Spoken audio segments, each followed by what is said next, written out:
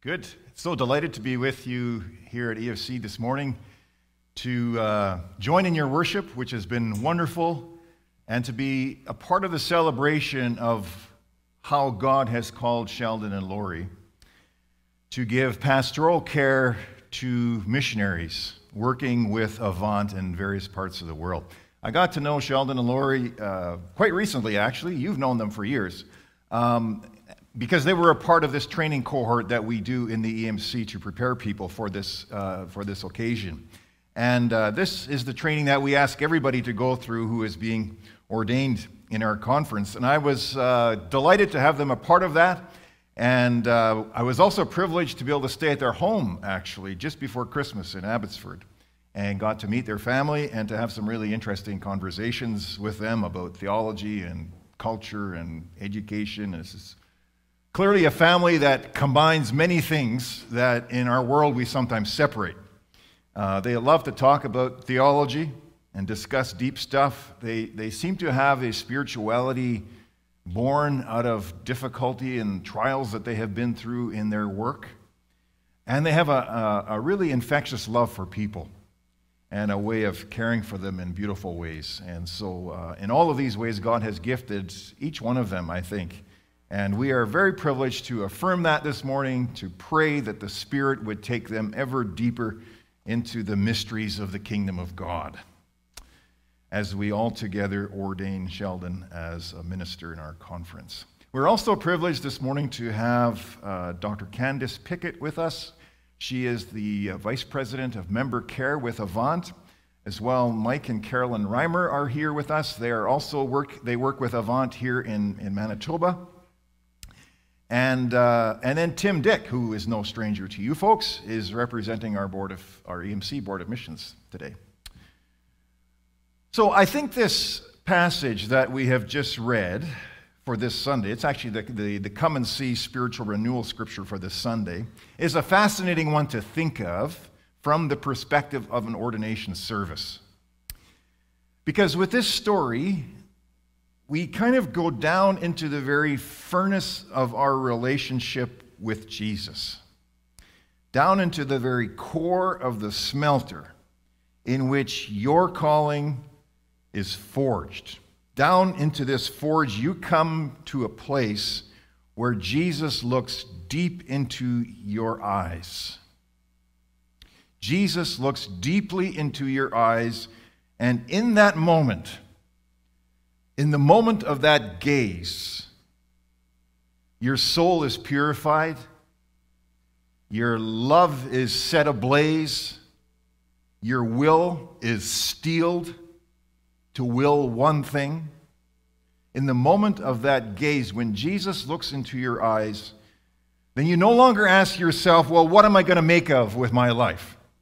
You no longer ask yourself, well, how can I be me? How can I be happy? How can I be fulfilled?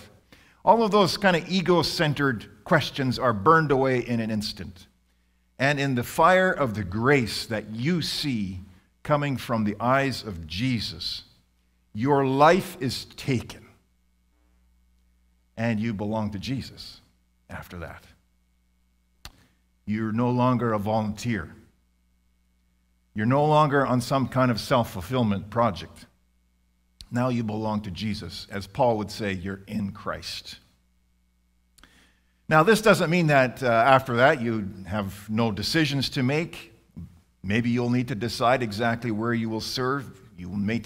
Maybe you'll need to decide whether you marry or not. Maybe you'll need to decide how you spend your money and so on.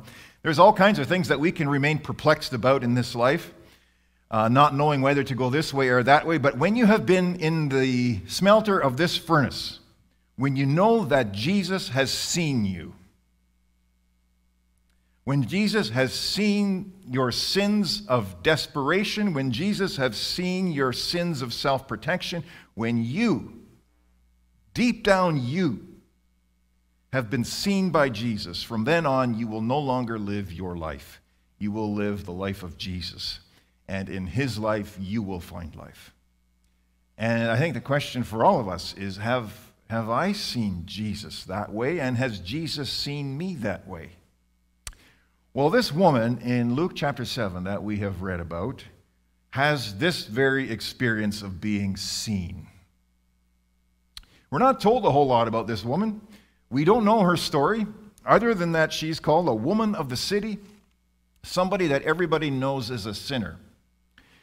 And she's come into the house of Simon the Pharisee, of all places, where Jesus is eating together with some very stern and religious people, some very good people.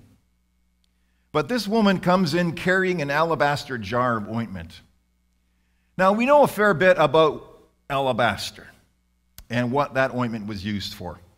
I am told that all over the ancient Middle East, we have paintings and images and inscriptions and texts that associate this alabaster perfume with the trade of prostitution. Everybody in the room knows that this is one of the tools of her trade, which makes this story pretty incredible for several reasons.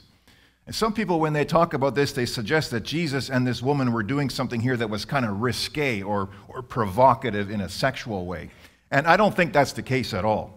But this is nevertheless a very poignant and intimate moment. By bringing this alabaster ointment into this room, the woman is putting out there for everyone to see who she is. Now everybody knows what kind of work she does. And she is saying, "This is who I am." Now the question I would ask is, what kind of person must she believe that Jesus is in order for her to feel safe doing that in a room of these kind of people? Now, secondly, she's not only identifying herself as in the trade of prostitution in front of this very religious crowd, but she uses this alabaster ointment then to serve Jesus. As she is weeping behind him, the tears are falling onto his feet. She undoes her hair and she dries his feet. She kisses his feet. And then she anoints feet with this alabaster ointment. She uses what she has. She uses what is known to her. She uses what is familiar to her to love Jesus. What she has in her cupboard at home is a jar of alabaster ointment.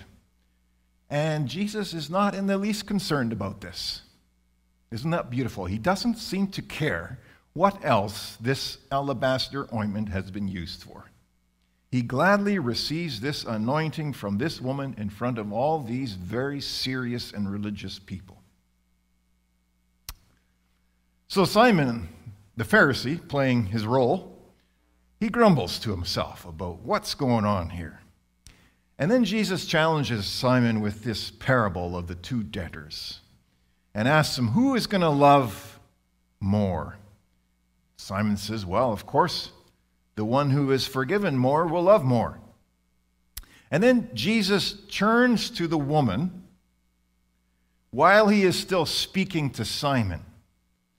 And he looks into this woman's eyes and he says to Simon, Simon, you've offered me no hospitality, almost no hospitality, but this woman has showered me with hospitality.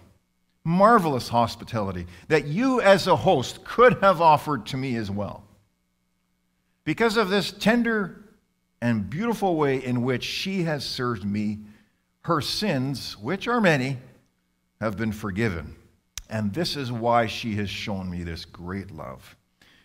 But the one to whom little is forgiven loves little. It's kind of a sarcastic comment by Jesus.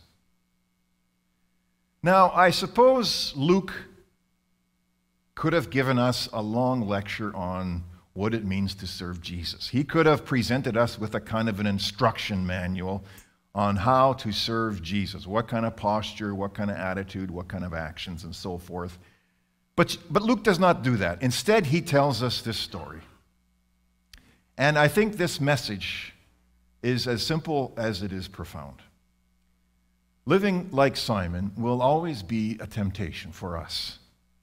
Simon has invited Jesus into his home. He has done that. He does want to be with Jesus, somehow. But his hospitality is rather cold and is rather calculating. Jesus is on a very short leash with Simon. Outwardly, Simon is inviting Jesus into his home, but inwardly, Jesus is being examined here. Jesus is being tested.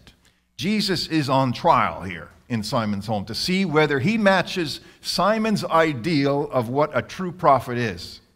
Essentially, Simon is in control of his relationship with Jesus. Simon is the judge of Jesus. Simon is the one who's going to give a thumbs up or a thumbs down. And this is apparently because Simon has sinned very little in his life. Or at least that is what Simon believes. And I think Simon is actually quite a real temptation for us, for me. When I serve Jesus as somebody who has sinned very little, I am going to be tempted to sit in judgment about those people around me. Even when I outwardly appear to invite Jesus into my home, I will be constantly evaluating everybody. I will be evaluating everything I see around me, giving it a thumbs up or a thumbs down, all depending on how I see things. But this woman lives in a completely different moral universe than Simon does. She lives in a different economy. She serves from a different place. It's much more emotional. It's much more vulnerable. It's not calculated or planned. It's spontaneous. It kind of bursts forth. It's like a dam breaking open, and suddenly this love just sort of rushes forth. It's not detached and an objective, kind of standing back to see what Jesus is going to do here. This woman touches Jesus with her tears, with her hair, even with her hands. This woman doesn't care about appearances. She could care less about what Simon thinks about her. She brings the tools of her trade, the things that she knows, the things that she is familiar with. She brings and serves Jesus with that. She has sinned much and has been forgiven much, and so she loves, and how she loves. So today we're doing the ordination service here for Sheldon Rimple. Ordination is one way among many ways, of responding like this woman in the story. We have been forgiven much, and so out of deep affection for Jesus, out of deep emotional, vulnerable, open gratitude for the forgiveness that we have seen in the eyes of Jesus, we offer what we have, and that is what ordination is. We offer what we have. We offer our gifts. We offer what is familiar to us, and we say to Jesus, here, this is the alabaster ointment with which I will adore you. Ordination is the act by which a person, together with their church, makes themselves available to Jesus for pastoral ministry for the rest of their lives. It's one way of bringing alabaster ointment to Jesus. It's saying, this is what I have. These are the gifts that I have been given for service in the church. This is what is in my cupboard. Here it is, Jesus. Take it. I will use it from now on in adoration, in contemplation, in service to you. And the question, we're going to ask Sheldon and Laurie some questions about this, but we also need to ask ourselves questions about this. How am I going to do this as well? What is my alabaster ointment that I have in my cupboard that I can bring to Jesus and offer to him simply because he has forgiven me so much? What are you willing to give Jesus for the rest of your life simply because Jesus has seen you? Jesus has looked into your eyes and you've seen his love. You've seen his forgiveness. You know it. Let's pray. Gracious God, in your Son Jesus, you have looked into our eyes. And you have seen everything. You've seen the things that we show others, and you've seen the things that we don't show others. You've seen the things that bring us a lot of reputation and glory and honor. You've seen the things that we are embarrassed about, shamed about. Lord, you've seen it all. You look into our eyes and you see it. And when we look into your eyes, we see infinite love. We see depths of grace that we didn't imagine were possible. And so today we simply want to worship you. We want to bow our hearts, our heads, our lives before you and adore you and say that you are beautiful. We love you, Jesus.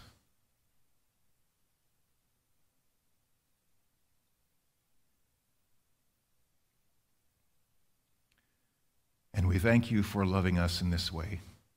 We commit ourselves to serving and ministering to you in spite of what other people might think, in front of other people who may judge us. Our focus now is only on you. We pray this in the name of your Son, Jesus. Amen. As I was prepping for singing this Sunday, and just kind of acknowledging this significant moment for you, a couple of words just kind of came together for me, and I put it together with a little bit of music, and I thought we would start off by sharing this together. It's simple words to say, "Here I am, your Lord, I'm yours. Here I am, Lord, take all of me. I'm holding nothing back. Here I am, Lord, I'm yours." When I think of this story of that we heard in the message this morning, and I think of this idea of this woman who came and who gave her everything. She was holding nothing back, and I get that picture even as you take this step of faith and the step of affirming of your abilities and your calling as an opportunity to say, "Here I am, Lord, I'm yours. I'm not holding anything back." So let's, we're going to sing this through a couple of times, and as you are comfortable with it, I just invite you to join us, and if you're able to, I'd invite you to stand as we sing. Here I am, Lord, I'm